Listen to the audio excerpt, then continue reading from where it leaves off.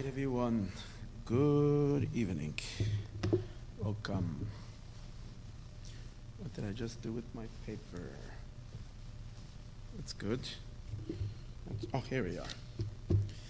Again, thank you for coming. Tonight's class was dedicated, sponsored by Terry Levin, and this is in honor of her grandfather's yahrzeit. Aaron ben Michael, Olav Hashalom, whose yahrzeit is going to be this Shabbos on the 19th of Cheshvan. May his neshama have a greatest aliyah to the greatest of heights, and may he channel down many blessings to you, Terry, for all that you need and all that you want, and all those blessings should materialize in a very special and quick and immediate manner. Much bracha and much mazel and much hatzlacha in all of your ways and all that you need and all that you want. Thank you. The CD this week was dedicated by our dear friend Reb Shlomo Goldner, and this is in honor of his Rebbe's yahrzeit, the great Rabbi Dov Ber Rivkin, who was the Rosh Hashiva of Torah V'das, a great scholar, a huge Talmud Chacham, and a great Chassid.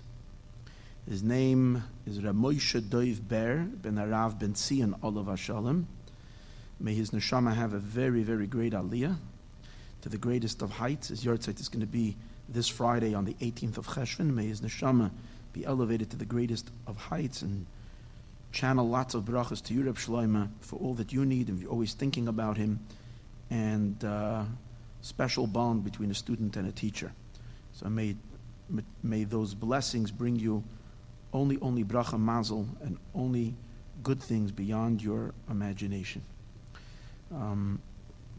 Thank you very much. Okay. This week we're learning Parshas Vayeira. Very special Parshas Vayeira. And the opening of the Parsha is, in the last week's Torah portion, we learned in the end of the Torah portion, Parshas Lech Lecha, that Avram Avinu had his circumcision. He had his bris milah. And the Parsha opens up that God comes to visit Avram. Vayeira Elav Hashem, that Hashem comes to visit Avram by Lonei Mamre. And Avram was in the plains of Mamre, because this is like in the area of Hebron, that's where this happened. And Vahu Yoshev Pesach Ha'oil Kachom Hayom. It was very hot, and Avram Avinu was sitting at the entrance of the tent. Rashi says, and then the Torah goes on to describe how Avram received two visitors, which, as we know, were really angels that presented themselves or masqueraded like people. And they come, and one of them, and he runs after them, and he does the spectacular hospitality for them, feeds them, and then one of them goes and blesses Sarah that she's going to have a child, even though she's already 90 years old. And then later the other two continue on to the land of Sodom to wreak havoc on Sodom and so on and so forth. That's the story. There isn't much. Here it says God comes to Avram, Hashem appears to Avram. It doesn't say for what purpose. There is no conversation. Hashem doesn't say anything to Avram. All it says is that Hashem came to Avram. And there's no further continuation. So Rashi, right at the beginning of the parsha, says that when Hashem came to Avram was levaker es hachole, that Hashem came to heal, to come visit the sick. We know there is a mitzvah of Bikur Cholim, one of the really big mitzvahs, and that is to go visit people that are ill. And in this case, Avram was after his circumcision, and therefore he was ill. And being that Hashem does all the mitzvahs that He commands us to do, Hashem Himself does all the mitzvahs, as sages learn out from the pasuk Magid Devar of Yaakov, that Hashem relates His words to Yaakov. So from here the sages derive that Hashem Himself does all the commandments. So Hashem too heals the sick. actually the place from where we learn out the mitzvah of healing the sick is from God doing the mitzvah. Because we're supposed to imitate Hashem's ways. Just like Hashem visits the sick, you're also supposed to visit the sick. It's one of the general mitzvahs included in Gemilas Chasadim. Gemilas Chasadim means acts of kindness. Doing kindness with fellow men, fellow people. So we go visit someone who's ill. So Hashem came to visit Avram Avinu. So that's what Rashi says, Levaker es achayla, that Hashem came to visit him. Amir Rabbi Chama bar Chanina. Rabbi Chama bar Chanina, one of the sages, Rashi quotes one of the sages from the Talmud. Yom Shlishi Limilasei Haya. This is the third day after Avram's circumcision. And we know that it says that at the third day after an operation, one is particularly weakened or affected with the pain of that surgery.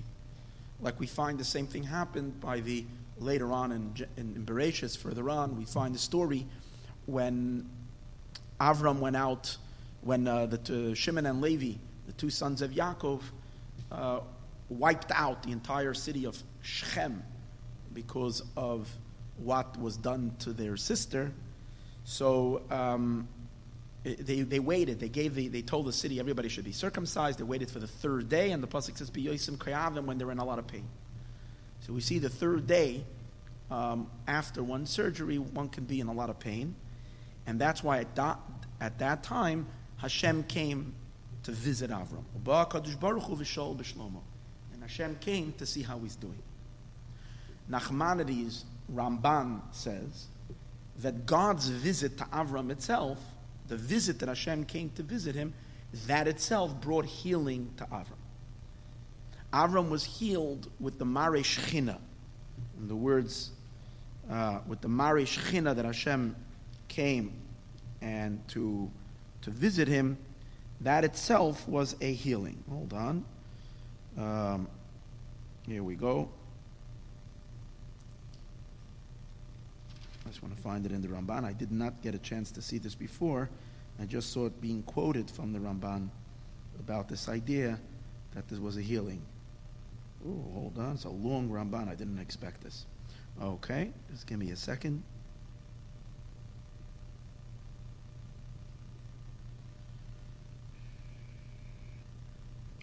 The Shamu Kivnu Oid Bezel Omar. Maybe they intended with this to say, Shahayaloi B'marei HaShechina, that he had, when he had the appearance of the Shechina of God, Ripui Lamachla Samila. There was a healing to the wound of the milah of the circumcision.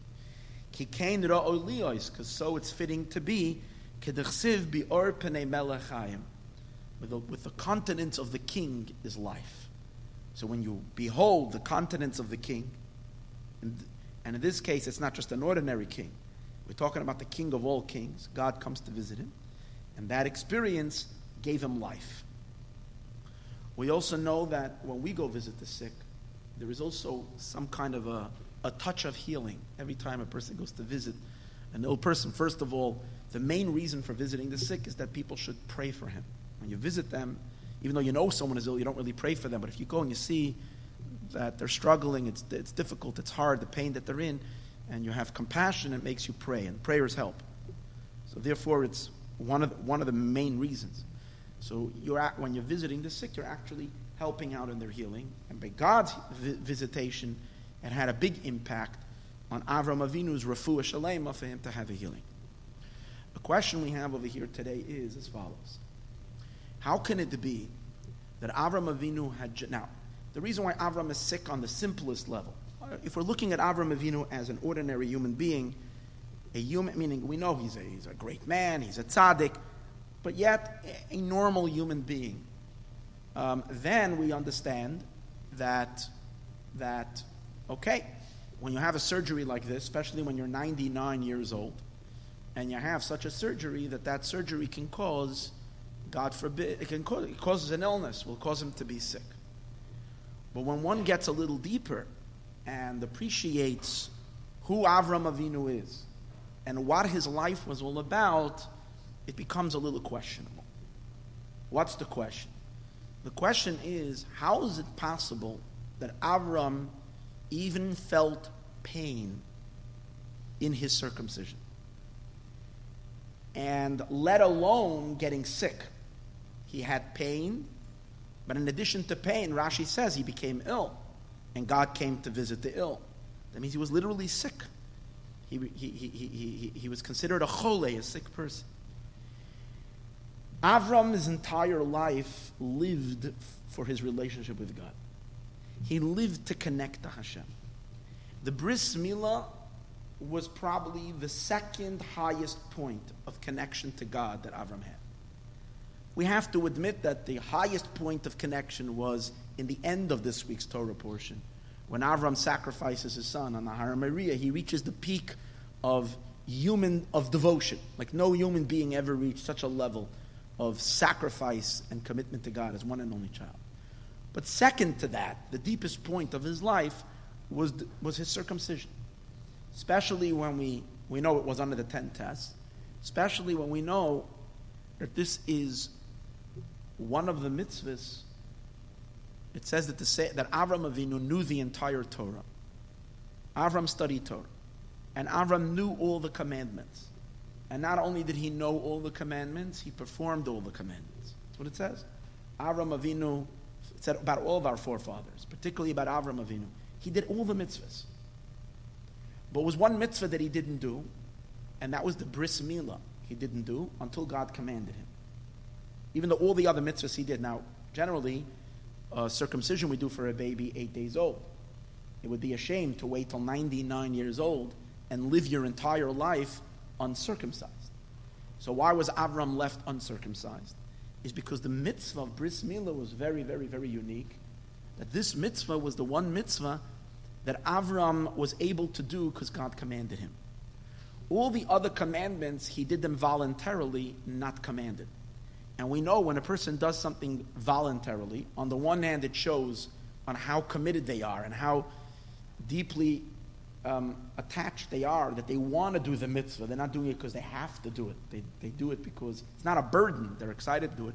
But on the other hand, we know that a mitzvah that we are commanded has an extra power, has an extra oomph, has an extra energy, not just an extra energy, is far superior because the commander itself, because the commandment makes the mitzvah have the power of the commander. And in our case, the power of God. So the mitzvah is so much greater. The reason why Avram Avinu waited not to do a mitzvah, even though he knew this mitzvah, not to do it on his own, because this is a mitzvah that he couldn't do twice. Once it's done, it's done. So therefore, Avram Avinu waited in this commandment to be circumcised till God commanded him, because this made the mitzvah so much greater than all the other mitzvahs that he did. Because it was the only mitzvah in his life of the 613 that we do them because we're commanded. The forefathers, before the giving of the Torah, were not commanded. So all the mitzvahs they did were voluntary. But there was one mitzvah that the forefathers were able to do in the same manner like we do them, and that is it being commanded by God. And that mitzvah, the bris milah, being that it was commanded by God, was infinitely greater than all the other mitzvahs. Because it had the divine power. It was God's commandment that Avram Avinu did. If that's the case, we can appreciate and understand how precious this mitzvah was. This mitzvah was like unbelievably precious. Imagine if you got the chance to do one mitzvah your whole life. So even a regular Jew, imagine if we weren't given 613 mitzvahs. Imagine if we, the Jewish people, would come down here and we would live 70, 80, 90, 100 years, or 120, and all of our life we would wait for the moment for the grand rabbi, for the big tzaddik, or the Kohen Gadol, or whoever it was in the generation, would send us a text. Tomorrow, you get to do the mitzvah of your lifetime. Wow, like how excited it would be, because everybody only gets one chance to do one mitzvah. I mean, we would be, even us, that our love to God is not as great. It's great, but not as great. Talk about the man who personified love of Hashem, whose love to God was endless, whose love to God was superseded everything. was his drive and his passion every moment of his life. And now he has the one mitzvah in his lifetime. How awesomely excited, to the point that Avram shouldn't have felt any pain at all. We should imagine Avram doing the circumcision literally and be painless. And the reason is not because there's no physical ache, but because when a person is excited and so happy about something, and something is so meaningful and important, if there is pain while you're doing it, physical pain while you're doing it, it's not really that painful. I'll give you an example. Wednesday morning, I know you'll like this example, okay? Get ready. Wednesday morning, you check your lottery ticket, and you happen to be the one who won the 1.6 billion on that thing. And as you're running to, I don't know, you might want to wait a week or so before you're going to pop up out of the, or maybe longer, whenever. But as you're running to go claim the ticket, you run and you stub your toe. It hurts. But your reaction will not be hurt. You'll jump up, but it won't be a feeling of pain. It will be a feeling of like explosion of pleasure. Even though your toe hurts. Because I'm going to now cash a lottery ticket for $1.6 billion. It's like crazy. The excitement and the passion and the pleasure of what you're doing overwhelms. It's halacha. It's halacha. The halacha is Shabbos. Shabbos is a day of pleasure. Because Shabbos is a day of pleasure, and when we say pleasure, means even physical pleasure. That's why Shabbos, we have to give the body a delightful day. So we cook all special dishes, extra kind of pleasure for Shabbos. Yet we know, and therefore we're forbidden to fast on Shabbos. However, there is an exception. Exception is when someone had a dream that they're very worried about. A person had a worrisome dream. They had like a dream that they're very uncomfortable with. They saw something that bothers them. So, and we know that that can cause a person a lot of anxiety, especially people who pay a lot of attention to dreams. So this can cause them a lot of anxiety. So one of the things people would do if they had a bad dream is the following day, immediately, they would fast. And the fasting was kind of a way of prayer and asking God that to please, if the dream meant anything, let it be considered tshuva, whatever it is, and let it rectify that this negativity that they saw in the dream should disappear.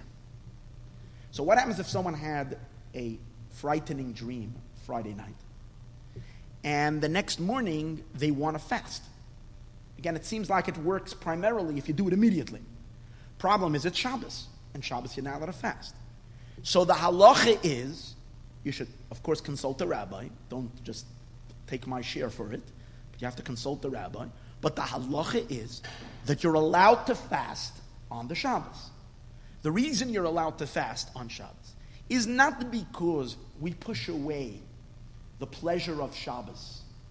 It's not because we dismiss the pleasure of Shabbos because you really want to fast. So you want to fast. But you know what? At Shabbos, you can't dismiss the holiness of Shabbos because you want to fast.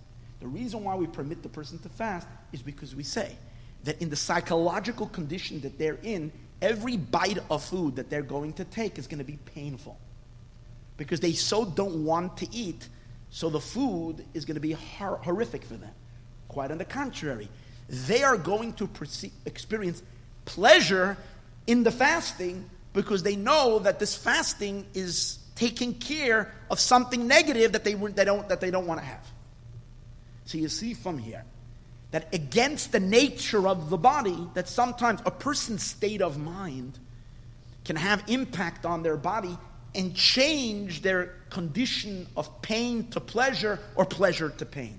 Things that are generally supposed to give us pleasure could give us pain if it's psychologically, for example, God forbid, if a Jew would be forced to eat on Yom Kippur, against their will. Someone a non-Jew comes in and forces them to eat on Yom Kippur.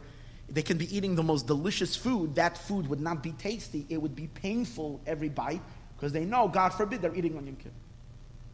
So you see. and the opposites we're talking about. You can be fasting and be in a state of delight from the fast. Actually, it says that Yom Kippur, we're supposed to be delighted from the fast itself. If we would be spiritually in the right place, then we wouldn't feel any pain fasting Yom Kippur. We would only feel pleasure and delight at it. If that's the case, can you imagine Avram Avinu, who all of his life is waiting for that day that he's going to have one mitzvah only, and all his life, that he can do the mitzvah because God commanded him, and that's the mitzvah of circumcision. And the definition of circumcision is bonding with God in the deepest way possible, much higher than anything he has ever achieved. So we can imagine that he shouldn't have felt any pain, let alone getting sick, getting ill, that the bris milah should cause him an illness. Now the answer to this question is, the point of a bris milah, which is not going to answer the full question, it's only going to answer part of the question. And that is that the point of the bris milah is that we're becoming connected to God. The bris, the covenant, the circumcision is called a bris. It's a covenant between the person, the Jew, and Hashem. And it's the deepest covenant. But there's an amazing thing.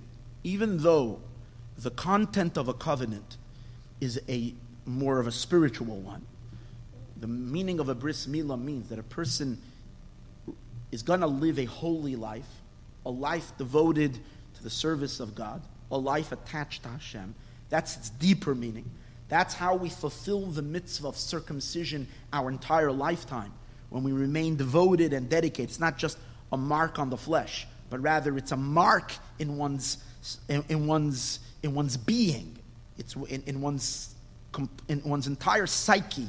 Has a deep mark of identification that I am a Jew and I live a higher life, and my life is about serving, worshiping my Creator.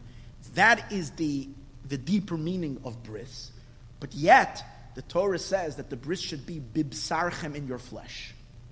That means even though the spiritual meaning of bris milah is more of a psychological element, a deep connection to God, a deep spiritual bonding, but still, we don't fulfill the mitzvah with the deepest devotion and commitment. We don't fulfill that mitzvah until we have a physical marking on the body that makes that bris.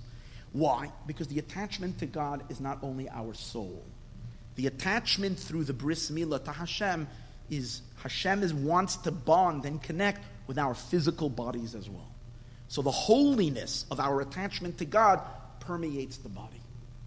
Because the holiness of our attachment to Hashem permeates the body, therefore it has to be on the terms of the body. Had Avram Avinu brought himself to a state of exhilaration and joy and happiness, that if for that period of time, the natural condition, the natural nervous system, we might say nerve endings of his body would have been kind of suspended, because they would have been overridden by a powerful excitement and pleasure that's filling his entire being, that's numbing all pain. Quite on the contrary, it's flipping the pain into pleasure. Then the covenant that God is making with Avram Avinu is primarily reaching his soul, it's not reaching his body. What do I mean? It's reaching his body. But it's reaching not the ordinary body, it's reaching a very, very a momentarily elevated body that is not acting like a body. The whole point of the bris milah is God says, I want to connect to you, and I want to connect to you, to your physical, to your lower being, not only to your higher, transcendental, holy side. I want to be connected to you as a human being, and even to your physical body. So that attachment has to involve a body when the body is functioning like a body, not like when the body has become integrated and part of the soul. If the body has become elevated and entered into the consciousness of soul, not the consciousness of body, then the connection that God is making with Avram Avinu would not be with his body, would be with his soul, and his body is included in his soul. That's not the purpose. The purpose is the body to be a body, so the body has to be in its natural state. The natural state of a physical body is if you take off a piece of flesh, it hurts, and he's in a lot of pain. And that's the reason why Avram Avinu intentionally did not give in to his natural desire to elevate his body into the pleasure. It says that, the Medrash says specifically, that Avram had a lot of pain during the bris milah, but that was part of the mitzvah. See what I'm saying? Leaving his body to be a body, and in the body, while the body is in its, what we might say, coarser state, natural state, of being physical, in that state, God says, you belong to me. You're connected to me, not only in a transcendental moment, you're connected to me all the time, when you're feeling very physical, when your body is very earthy. So therefore, Avram Avinu could not, even though naturally he should have been in a state of ecstasy and bliss, he was in ecstasy and bliss, but Avram kind of, at that time, Avram Avinu was kind of in a dual state. From his soul's perspective, as he experienced the bris milah in his neshama, in his soul, it was pure bliss and pleasure. But at the same time, he felt physical pain in his body, so that the bris milah can affect and permeate him in the most physical, earthy state of when the body is in its natural state. That's the reason why Avram Avinu allowed pain to be in the body. But here the question is, that's when we're dealing with pain. But when we come to this week's parasha, and we learn the first Rashi, and we find out that not only did Avram Avinu have pain, but he becomes a chole. A chole means he now is considered a sick individual. He has an illness.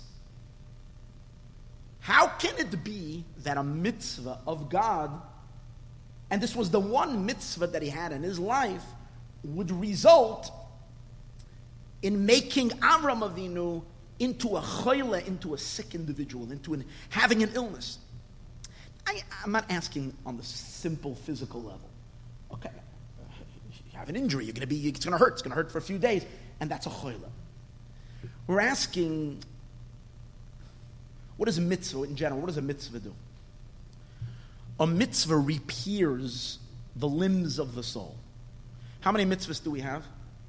We have 613 altogether, and 248 positive commandments corresponding to the 248 limbs of the body that correspond to the 248 limbs of the soul. Our soul is also made up of 248 spiritual limbs. And we know that each one of those limbs needs some kind of a tikkun in some way. And the tikkun of the limbs, and a tikkun over here doesn't mean a correction, a fixing, because the soul isn't broken that it needs to be fixed. Tikkun over here means more like it needs to be decorated. The limbs need ornaments, need to be dressed up. So every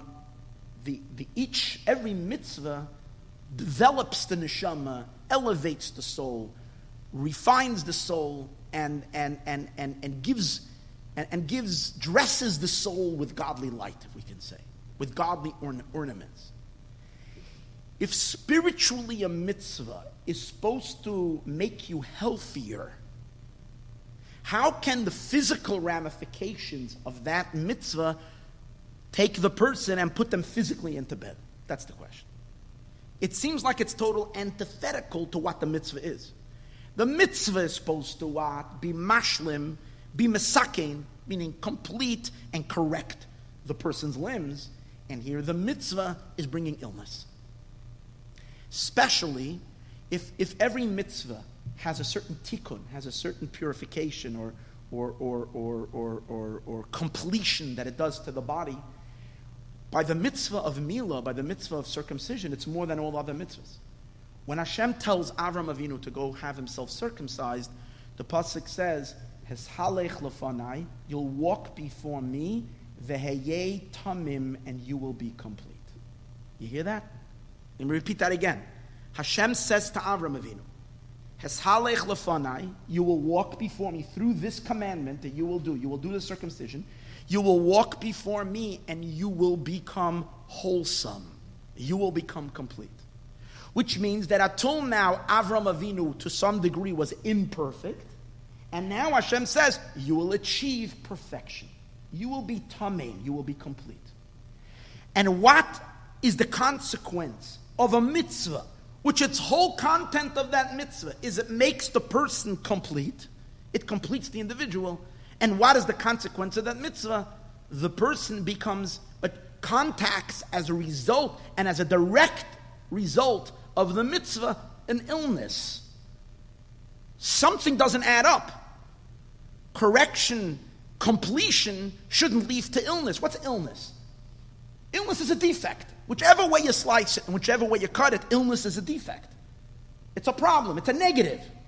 If illness is a negative, how can a mitzvah, which is the ultimate positive, and the mitzvah that's supposed to make you complete with utter perfection, result in a negative, result in illness? That's the question. That's a problem. So the explanation to this is,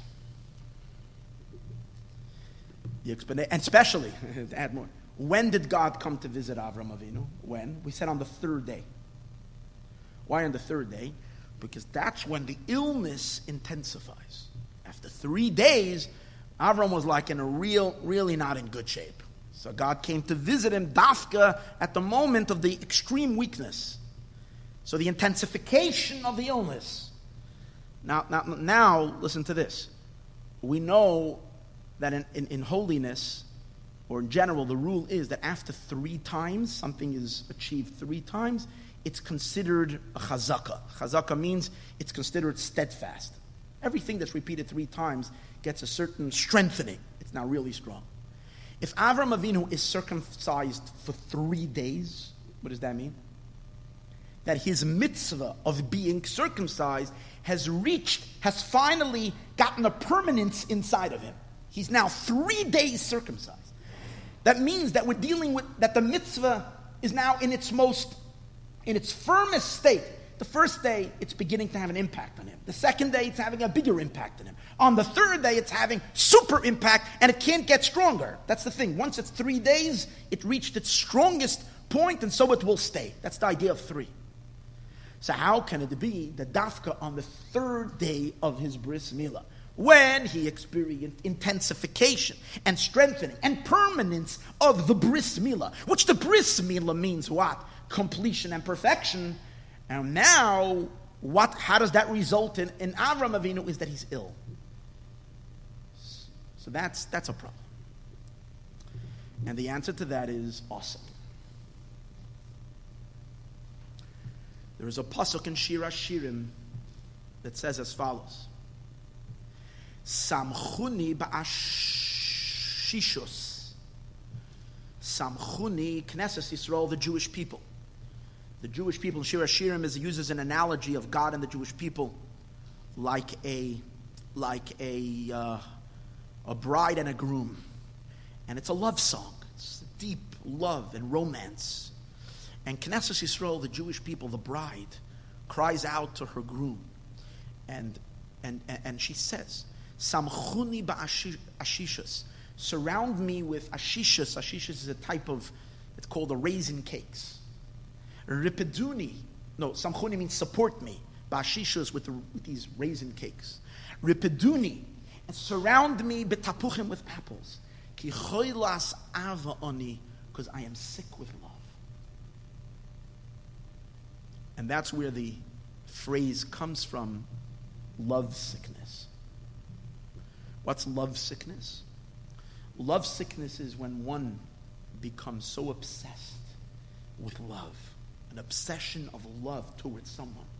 And they love them so much till the love becomes so intense and it drives them sick. Sick with love.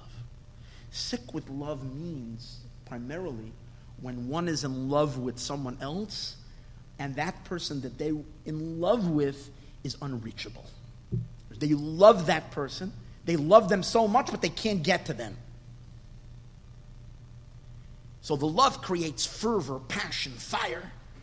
And as the fire increases and gets stronger and stronger and stronger, that creates the heat. What's the general illness? What's the most common illness is a fever. A fever is when the temperature goes up very high. So when a person has an intense love and a desire for something and they can't have it, then that creates a psychological, spiritual, in a regular love, interpersonal love between a man and a woman, whatever, that kind of a love is, we would say, a psychological illness, not a physical illness, but a psychological illness, to a point that it can bring a person to danger. The Talmud relates that a person fell in love with this girl, and the sages, he couldn't marry her, and the sages did not let him meet with her. And the sages said, let him die, and fed it. We were not going to break the laws of Jewish modesty, of tznius. If it's an inappropriate relationship, it's an inappropriate relationship. And that's it. So this illness can actually translate, it can even lead, what you say, to a physical condition, even though its source is psychological. With God, there is an idea, and this is what Knesset Yisrael, what the Jewish people say to Hashem. We're crying out in Shir Hashir, and we say, we're here in exile for thousands of years, and we are yearning, and we are pining for your closeness. We so desperately want your intimacy. We so desperately want to draw close to you. Tzama lecha nafshi, my soul is thirsting for you. Kama lecha b'sari, ki choylas ava ani. We also find in Shir Hashir, there's another verse. They say that says over there that if imtimtzi as doidi, if you're gonna find my beloved tagidullah, you should tell him ki choylas ava ani. I'm sick with love. I'm ill with love. I can't contain my passion, my yearning. My yearning is too intense. It's creating such a fervor, such a fire, and I can't bear it anymore. That's the idea of illness with love. So the Arizal, in this week's parsha, in Likutei Torah, there is a sefer called Likutei Torah from the Arizal, and Tamei HaMitzvahs. There's two sections in it. One is called the reasons of mitzvahs. So in Parshas Vayeira, right at the beginning, he talks about the mitzvah of Bikur Cholim, of visiting the sick. And he says, you know what chola really means? Chola means ill. An ill person is called a chola. He says the gematria, the numeric value of the word chola is 49. 49. Ches is 8. Vav is 6. So that's 14. Lamed is 30. So that's 30. It's 44. And then Hey is another 5, is 49. So Chola is gematria 49. And he says, so what does it mean Chola is 49? Chola 49 means that there is a being, whoever that is filled with 49 gates of wisdom. But there is one elusive level that they cannot attain. There is something that is eluding them, something that's beyond, something that they can't reach. They want and they want and they want, but they can't reach it. That's the 50th gate. The sages say that there are 50 gates of Bina, of understanding that God, Nivra Ba'olam, 50 gates of Bina were created in the worlds. 49 of them were revealed to Moshe Rabbeinu. All of them were given over to Moshe, because the man given of the Torah, the giant of knowledge, of understanding, besides one. The 50th Moshe Rabbeinu didn't know. Remained aloof, remained removed, hidden from Moshe Rabbeinu. The Ramban, in his opening verse, his opening introduction, Nachmanides, an introduction to Chumash in Bereshis, speaks about these 50 gates of Bina, and he explains that the 50th is something that belongs to God himself, and no creature and no being can ever attain it. It's beyond any being other than Hashem. That's the 50th. What does Chola mean? Chola is a human being, the real beginning of all illness, the root, if we can say, of the concept of illness, because everything that exists in the physical also has a spiritual meaning, and from the spiritual it translates. So physically, in a physical body, when it's sick, it means that the body is lacking something, and that's what's creating the fever or the like. But that's a derivative from illness that there exists in the spiritual realms.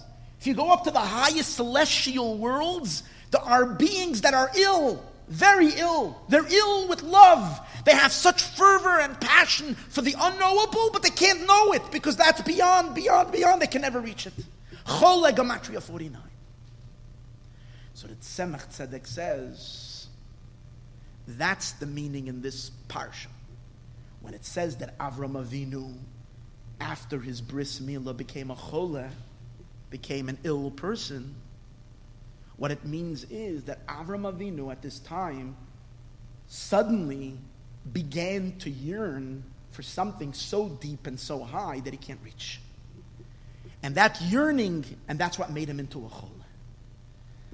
So his being choleh is not from the physical injury of his affliction of his bris milah. Yes, the bris milah caused him pain, we said earlier, but that would have been gone. A bris milah, a holy mitzvah of God, should not result in an affliction and in a negative illness. We're talking about a super positive illness. We're talking about an illness that comes from the greatest experience of love. Now, Avram Avinu loved God all of his life. And continuously, Avram was growing in his love, higher and higher and higher. That's the meaning when it says last week in the parsha that Avram was traveling south. The Torah begins telling us about Avram Avinu coming into the land of Israel. It says that Avram was constantly traveling southbound. Why was he going to the south? And it says because we know that the 6 directions correspond to the 6 sephirot, 6 attributes. And the first of the 6 attributes is chesed. And chesed is to the right side, and south is to the right when you're standing facing Mizrach. Mizrach is considered kedem, the front. Ma'ariv is the back. So when you're facing east, south is to the right. That's why it's chesed. Chesed is to the right. Chesed is love. So Avram Avinu was traveling south all of his life because his love was increasing. The stronger he yearned for God, the more he reached, he understood. He got closer and closer and developed even a greater yearning. And more and more. But at whichever level he was yearning for, he was able to reach. Now, at this point, after Avram Avinu had a bris milah, Avram Avinu suddenly reached the point where he's looking out to the 50th dimension, and he realizes it's unattainable. It's not reachable. And here is where Avram falls into a intense illness. He becomes so ill.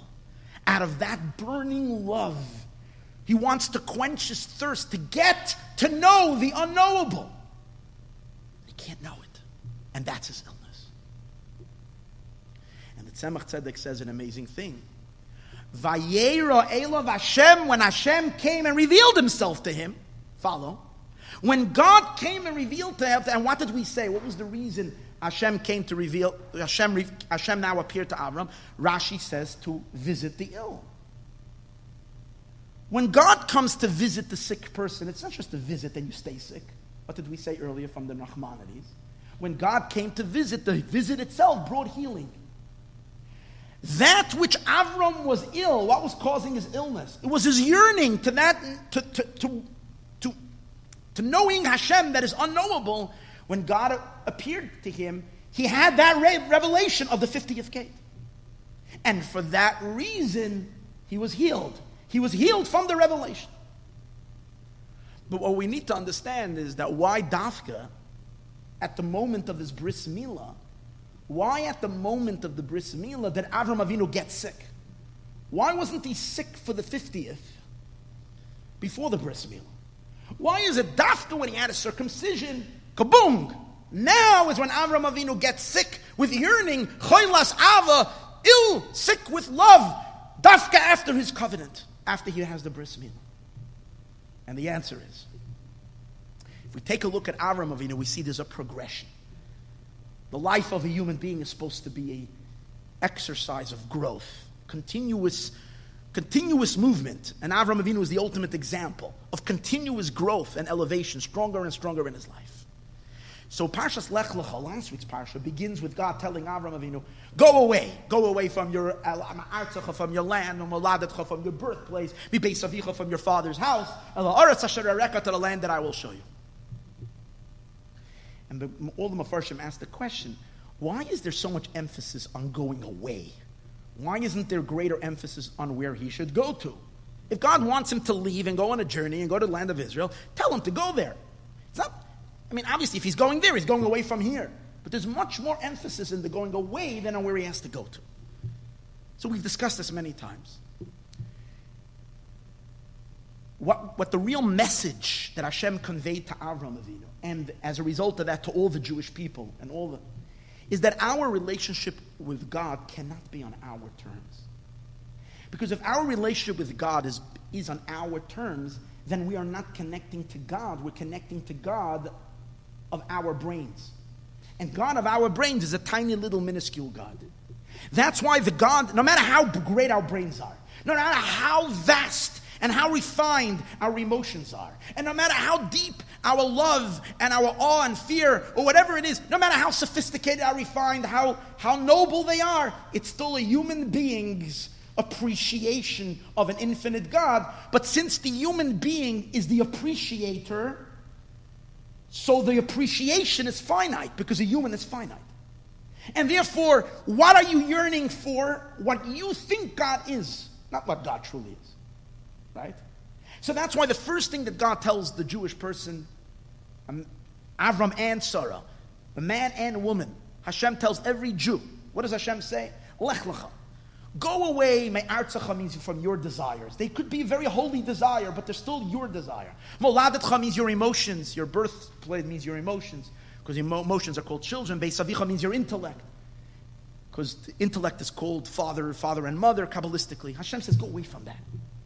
Don't serve me the way you think I want to be served. Serve me the way I tell you to serve me.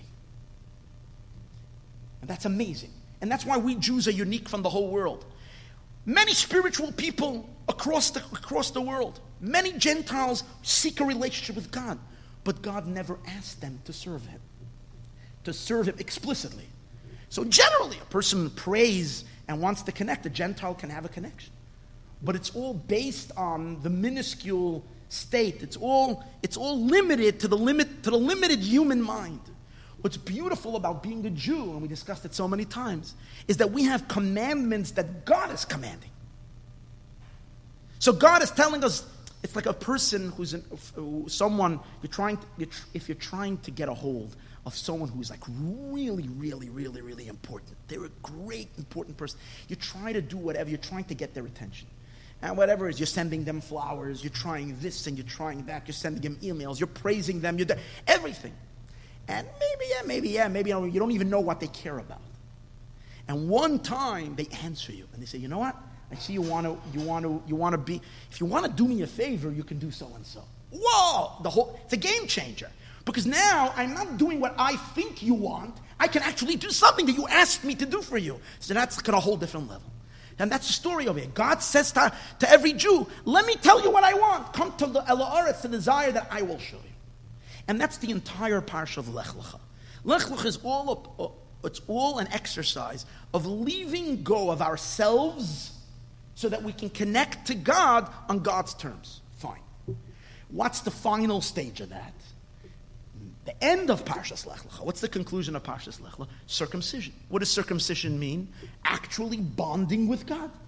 You're bonding with God on God's terms. God is the one who told you to do the mitzvah of circumcision, and therefore you're forging a bond with God by doing an act in your body that God commanded you to do and says, as a result of that, you are mine.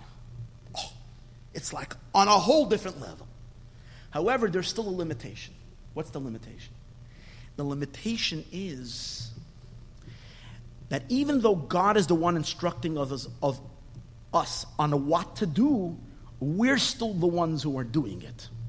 So there is still some human activity involved. The actual mitzvah itself is being done by a human.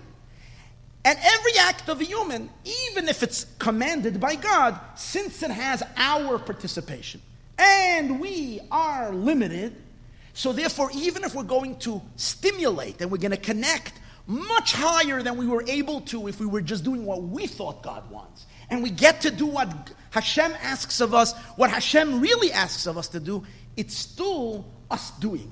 So there is still, we're only tapping into the level of in Hashem, we're a created being, a creature other than God can have some significance. And that's not Hashem's truest self. That's a limited dimension. The ultimate state of connecting to Hashem in a utterly infinite and boundless, limitless way is when we are just silent and we're allowing Hashem to introduce himself into us. Understand the difference? It's like, as I mentioned earlier, go back to the person. Sometimes in a relationship, a husband or a wife, a husband is trying to be a really good husband. But he doesn't even listen for 1 second what his wife wants. He is busy being a good husband, doing what he thinks a good husband should do. But she's not interested in what he does. She wants something simple of him. That he should put away his toothbrush and not leave it on the sink every day. But he doesn't hear that. All he cares about is he wants to be a good husband and bring her flowers. She's not interested in it. Or she says, if you want to do something for me, I'm not so going to just, I'll tell you what I want. I would like you to, whatever, I don't know. So-and-so. I like a latte every Tuesday. But he doesn't hear her. So if he hears her and he can bring her latte on Tuesday, as Tuesday it's important for her, it's a whole different level. He touches her in a much deeper place. Because it's based on what she's asking for him, what she would like to get from him. Not what he thinks she would want. But still, there's another dimension over here. Then, sometimes you're so busy projecting or giving or even doing and you don't let the other person give you something because you're too busy in giving. And then you don't either really connect to the other individual. There's a certain point where you gave and gave and gave. If they're in a relationship, they want to give you what they want to give you, and then you just have to be a recipient and allow yourself to be given something. And then they can share with you something much deeper than what you can evoke when you're bringing or doing or making. So that's a third dimension in a relationship. Sit back, open yourself up for them, to allow them to have a input in your life and in your being. And therefore comes out according to that as follows. Even though when Avram Avinu reached the highest level of bris milah, of attachment to God, he now reached, as we spoke earlier, the 49th level. Because he reached the highest a human being can possibly reach. And that is connecting to Hashem on God's terms. But it's still the 49th gate. The 50th level is infinitely beyond that. That's God himself, unrelated to anything outside of him. And that we can never attain through anything we do. That we can only be a recipient of. But here's the thing. You don't yearn for that unless you can sense that light. If you can't sense that truth, you can't yearn for it. So what happened as follows like this. When Avram Avinu had his bris milah, since he attained the highest, deepest commitment to God possible on any level, it's at that moment that the 50th gate started sparkling. And he began to sense the 50th gate in his subconscious. And as he sensed that 50th level, which means the connection to God, that is Hashem's absolute truth, not Hashem contracting himself to the creations, but the way God truly is, only after he reached 49, and that's the whole point, after he became Tamim. What does the pasuk say? Hezhalech lefanai, walk before me, veheyei Tamim, be complete. It's only after he reaches being complete, the way God says to be complete, he becomes totally complete. That means complete as a godly human being. Godly human being, not a human being. A godly human being, but still a godly human being. But when he reaches that completion, now he can start sensing from a distance the 50th, and he starts being teased. That's the idea. He's now being teased by the 50th level. And that drives him crazy. So it's precisely because of the sickness, because of his bris milah, because of the circumcision, he's now stimulated by a 50th level, which is Hashem's light, and he becomes ill, and he's sick, and he's yearning. like he never yearned ever in his life, because it's the first time he's encountering God on a level which God can't be accessed. That nothing he can do can help him cross that infinite gap. He can never ever attain it. And therefore, had God not had mercy on him, he could have died from that illness. He's burning with an infinite yearning that can't even be described. And then is when Hashem comes to visit him. And in that visitation, Hashem actually illuminates Avram Avinu's soul with the 50th level. And that's the healing for Avram Avinu. Actually, the amazing thing, so the Lubavitcher Rebbe says, take a look. It says, Vayeira Elov Lavakar Esachoyle, Rashi says to heal the sick. Who's the one who says this teaching? Which one of our sages in the Mishnah says this in the Talmud, says this teaching? Rashi's quoting it from a person called Chama Bar Chanina. He's the one who says that it was the third day of his bris milah and God came to visit him. Take a look at the deep secret that's in these words. Chama means vision. Chama means to perceive, to see. In Aramaic, chama means to see. So, and Chanina has two nuns inside of it. Chanina, two nuns.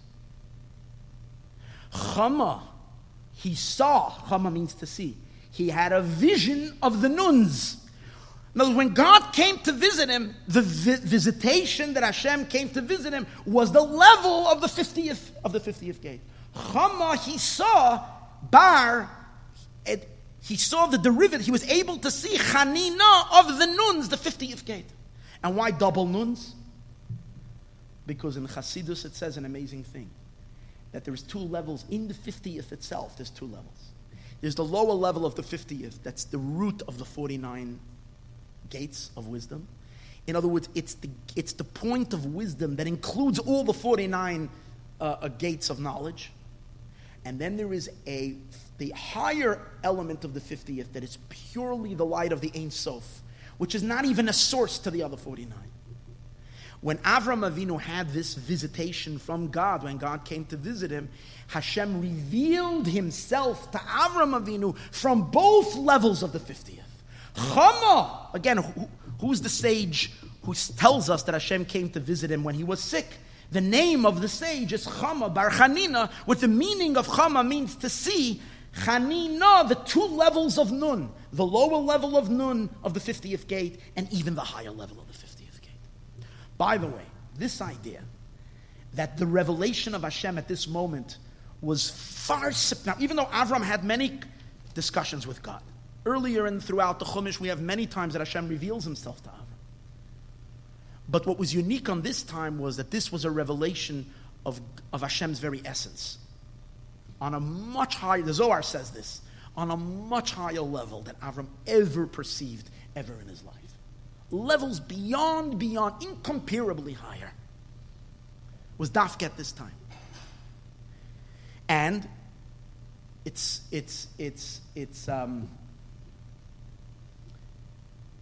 why? Why at this time? Because as I mentioned to you earlier, that this was the first mitzvah that Avram Avinu, this is the only mitzvah in Avram's life that Avram was commanded. So this mitzvah that Avram was commanded is the only mitzvah that is similar to the mitzvahs of after the giving of the Torah. Remember we said there's two levels of mitzvahs. There's the mitzvahs that were the Avos did before the giving of the Torah, and then there's post giving of the Torah. And this was the only mitzvah milah that is after the giving of the Torah. So now watch this.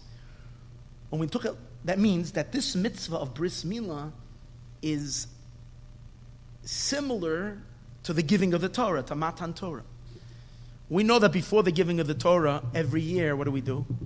What do we do before the giving of the Torah? Hashem gives the Torah on Shavuos. What do we do what do we do? We have a 49-day count. 49 days of counting. And it's an interesting thing. The 50th we don't count. The 50th day is Shavuos and God gives us the Torah. So what's the deeper concept? The deeper concept is like this, The Torah comes from the 50th gate. That's why the opening words of the giving of the Torah is, Anochi Hashem Elokecha, I am God your God. Anochi means I am. The Zohar says, I am who I am.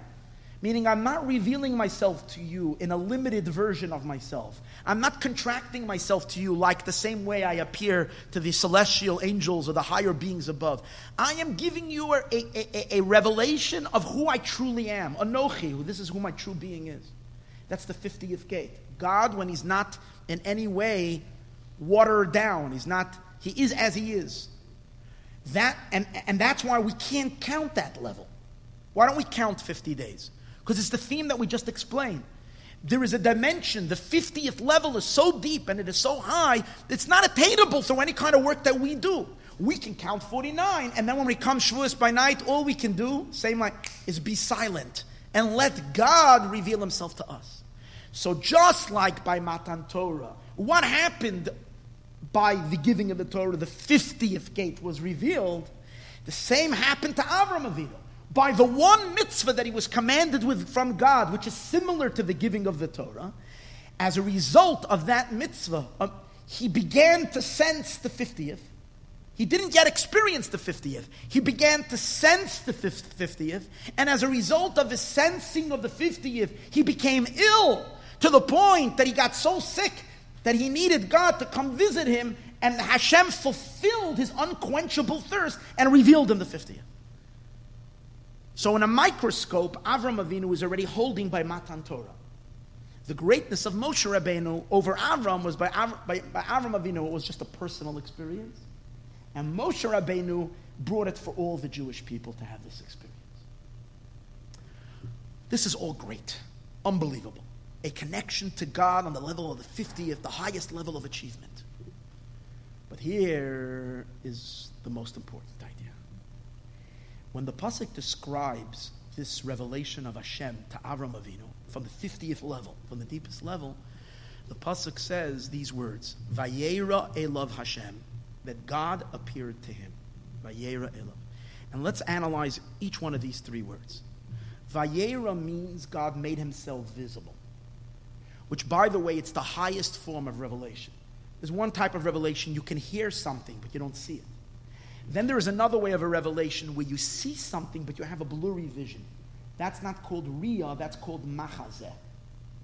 Chizayon. A chizayon means when someone has a vision, it's called a chizayon. And we find that by Avram Avinu, before his bris milah, that's the way he experienced the bris bein absarim. When God came to speak to Avram, I think it was by the bris bein absarim, it says it was Dvar Hashem came to Avram Avinu b'machazeh. B'machazeh means in a vision. Machazeh chizayon is the translation of vision. If it's a translation, means it's not the real deal. It's something like it. It's like a vision. Meaning you don't see clear. You don't have a clear crystal vision. Vayeira means crystal vision, to see something with its full clarity. So what kind of vision did Avram Avinu have? Vayeira. What's the next word? Vayeira elav Hashem. Let's skip a minute the word elav. Let's go to Hashem. Hashem is God's true name. Yud Kei Vav Kei, the Tetragrammaton. It's Hashem's name. It's not. We know that Hashem has many names, but what's Hashem's essential name? Yud Kei Vav Kei. So when it says that Avram had a clear vision, of who did Avram have a clear vision? Of Yud Kei Vav Kei, of God Himself, not the name of Elokim, not the name of any, where Hashem is already assuming certain limitations or certain personalities that are covering on His true being. Hashem is God as He is. Beautiful. But the next most important word is the word Elav to Him. Elav to Him means an amazing thing. And that is that when God appeared to Avram Avinu, Avram did not dissolve in the revelation of the 50th level. And that's the most awesome thing. Elav means to him. To him means that Avram Avinu, as a human being, with physical flesh and bones, with physical limbs and organs, was able to absorb this revelation and take it into every fiber of his being. He filled his mind with that revelation. It permeated his emotions. It entered into his entire consciousness, and it even filled his physical flesh and his body all the way down to his toes. Elav means to him. We would think that a revelation that you can't be a vessel for, a revelation that you have to dissolve completely, a revelation that you can't achieve unless you're dying from love. You're completely dismantling your entire being because it's impossible to reach this. It's God as He is, and no one can be a container for this infinite light. And what's the beauty of Vayeira? Hashem did not water down the revelation. It's Hashem. And Hashem did not blur the revelation. It's Vayeira. Hashem allowed him to see him as he is. And at the same time, Avram Avinu stood there with his physical eyes, with his physical organs and his limbs, and he was able to internalize it and bring it into his being to the fact that it permeated his entire being. That's the ultimate attachment of God and a human being. It's one thing, when prophets usually had prophecy, what would happen to the prophet? What's described? How would prophets have prophecy? Described, they would fall to the ground. They would lose all their functions. They would go into some kind of a faint state where their body would shut down, and that's how they would receive the revelation. That means that the revelation could not enter into who they are. But in this case, the revelation of Hashem Himself, from the 50th level, was able to reach Avram Avinu, and he was able to take it in and internalize it. How is that possible? Isn't that a contradiction? A physical human being is the lowest possible entity. We're talking about physical. Olam hazeh hakashmi, the physical. And we're talking about the 50th gate that cannot be revealed even in the most sublime spiritual world, in the most refined beings. But yet, how does it work? And the answer is, that's the deeper meaning of the higher point of the 50th gate. Remember I said earlier there's 2 levels of the 50th gate? The deepest point of the 50th is that it's Hashem's very essence, and therefore it has no limitations at all. It's not even limited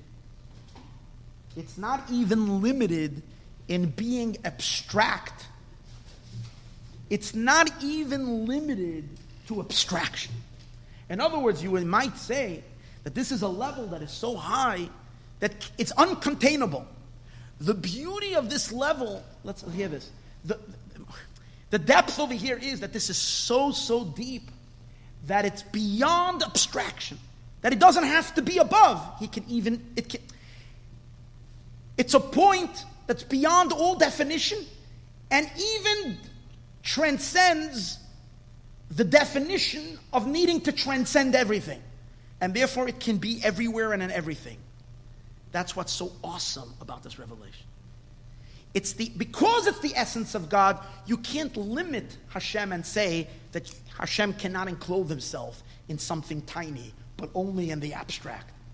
God can enclose himself or reveal himself wherever he wants. And therefore, Hashem can reveal himself even to Avram Avinu's physical flesh. So this actually expresses the truth of this encounter. That the encounter is with the truth of Hashem, who's not limited in anything, and it can fill all the way down, Vayeira Elav Hashem. But it goes further. The revelation wasn't only in Avram Avinu's body. What does the pasuk say? This is the only time in the Torah gives an address where it happened. Vayeira Elav Hashem, not the only time, but it says where Hashem appeared to him. Ba'alone Mamre, in the plains of Mamre. Why does it have to say where it was? And the answer is that not only did it permeate Avram Avinu, it actually permeated the physical space that he was in as well. This transcendental, infinite, undefined revelation of God, not only did it not overwhelm and destroy the world, not only didn't it knock Avram Avinu's socks off, he was able to absorb it, take it in, fill every part of his being with this light, and then finally, even affect the physical space that he was in, that the world itself can also receive this revelation of God himself. And that's the ultimate purpose of a Jew. The ultimate purpose of a Jew, hear this, is to work to a point where he first has to get out of himself. First, you have to leave your boundaries of your own self and devote yourself to serving Hashem, and then you become a conduit of God's light to the world. Then after that, one reaches the ultimate state when you have the art, you learn the art of reaching a point of silence. You've reached the highest devotion, dedication, do everything it says in Shulchan Aruch, everything it says in Torah, and then you can still be silent after everything and realize that a true connection to God ultimately is up to God to fill you with His light, not you. So I'm doing, but then I'm silent. And in that silence, what do I convey? I convey a yearning, an unquenchable thirst, and a longing for absolute truth. And the response and the reciprocation that every single Jew has which we have from our grandfather Avram Avinu, we have it as a Yerusha, we have it as an inheritance from Avram Avinu. That just like Avram Avinu, when he stood silent and he burned with feverish desire for that ultimate revelation which he knew that he can't do anything to achieve, God reciprocated and brought that revelation into Avram Avinu. To a certain degree, each and every one of us on our own level can receive that revelation. But that's only half of it.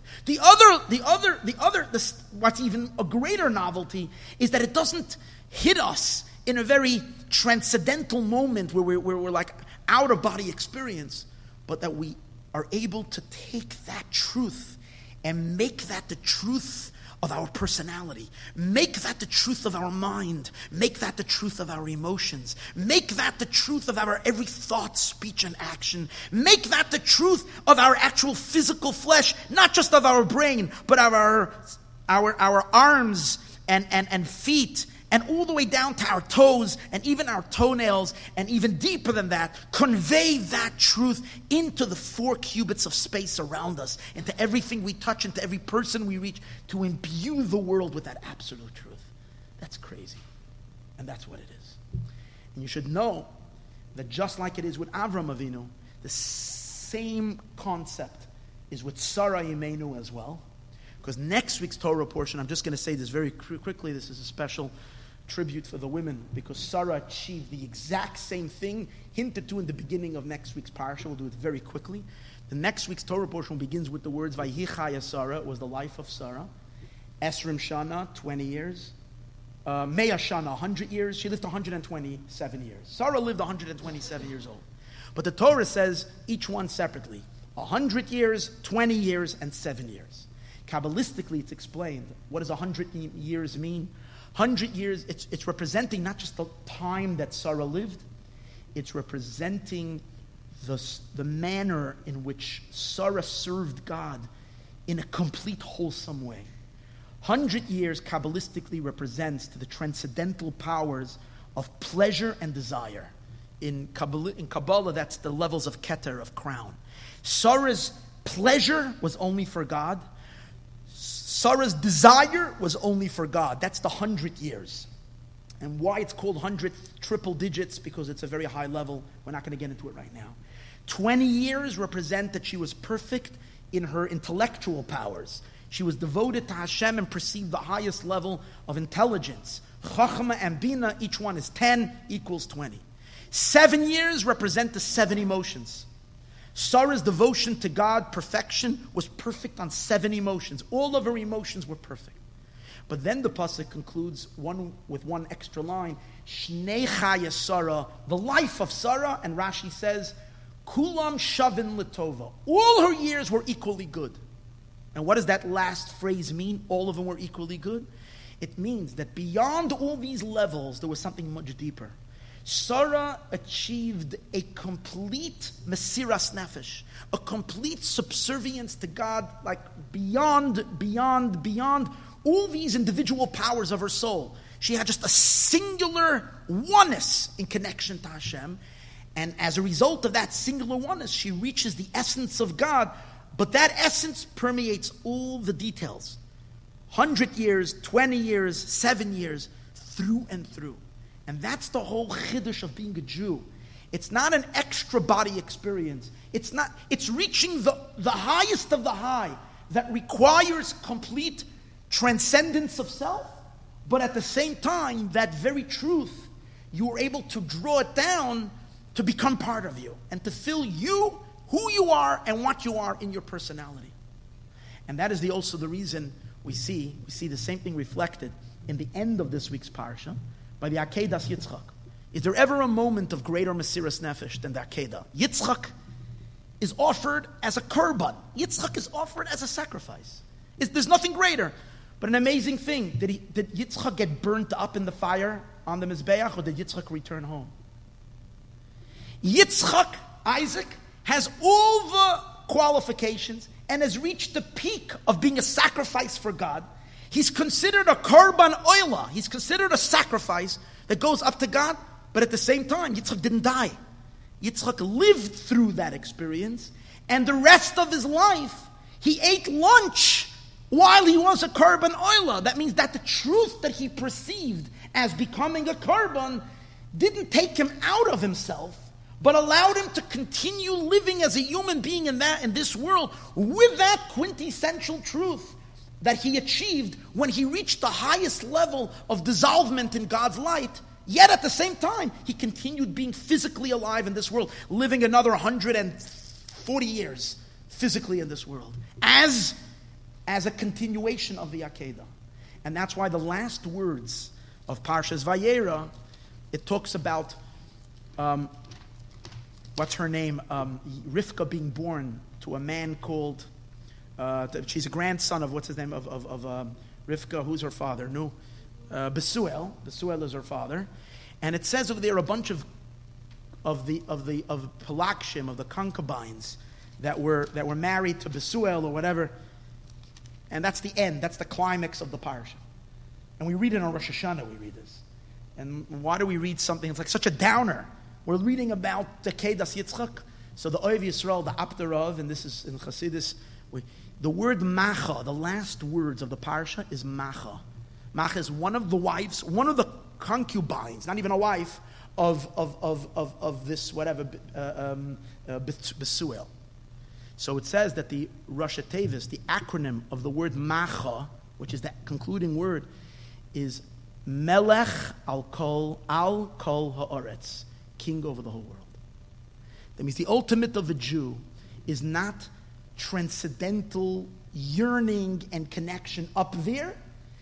We all have to go through these phases and reach the connection on the deepest level. But the beauty of the Jew is that we can channel all that down into daily, normal living when we are normal human beings, and talk to people in normal conversation. And yet we're invigorated and with that emes and that truth, and that's what we're communicating into the world. Melech al kol ha'aretz. We bring God to be a king over the world, even when we're talking to a concubine of Betuel. Could you imagine who this person is? Yet Melech in her we also discover Melech al kol ha'aretz. God is the king over the entire world, from the highest to the lowest, because we're touching a point that transcends high and low. It's just absolute truth. God is not measured by high and low. And if God's truth is the truth of everything, all the way down to the concubine of Besuel, that too is the truth of Hashem. And that has to be revealed everywhere. Vayeira elav Hashem. And that is the significance of this amazing Torah portion. And if we can say, if you take these three Torah portions, Lech Lecha, Vayeira, Chayasara, and we put them all as one unit, we'll say like this. Lech Lecha is the first stage of our work.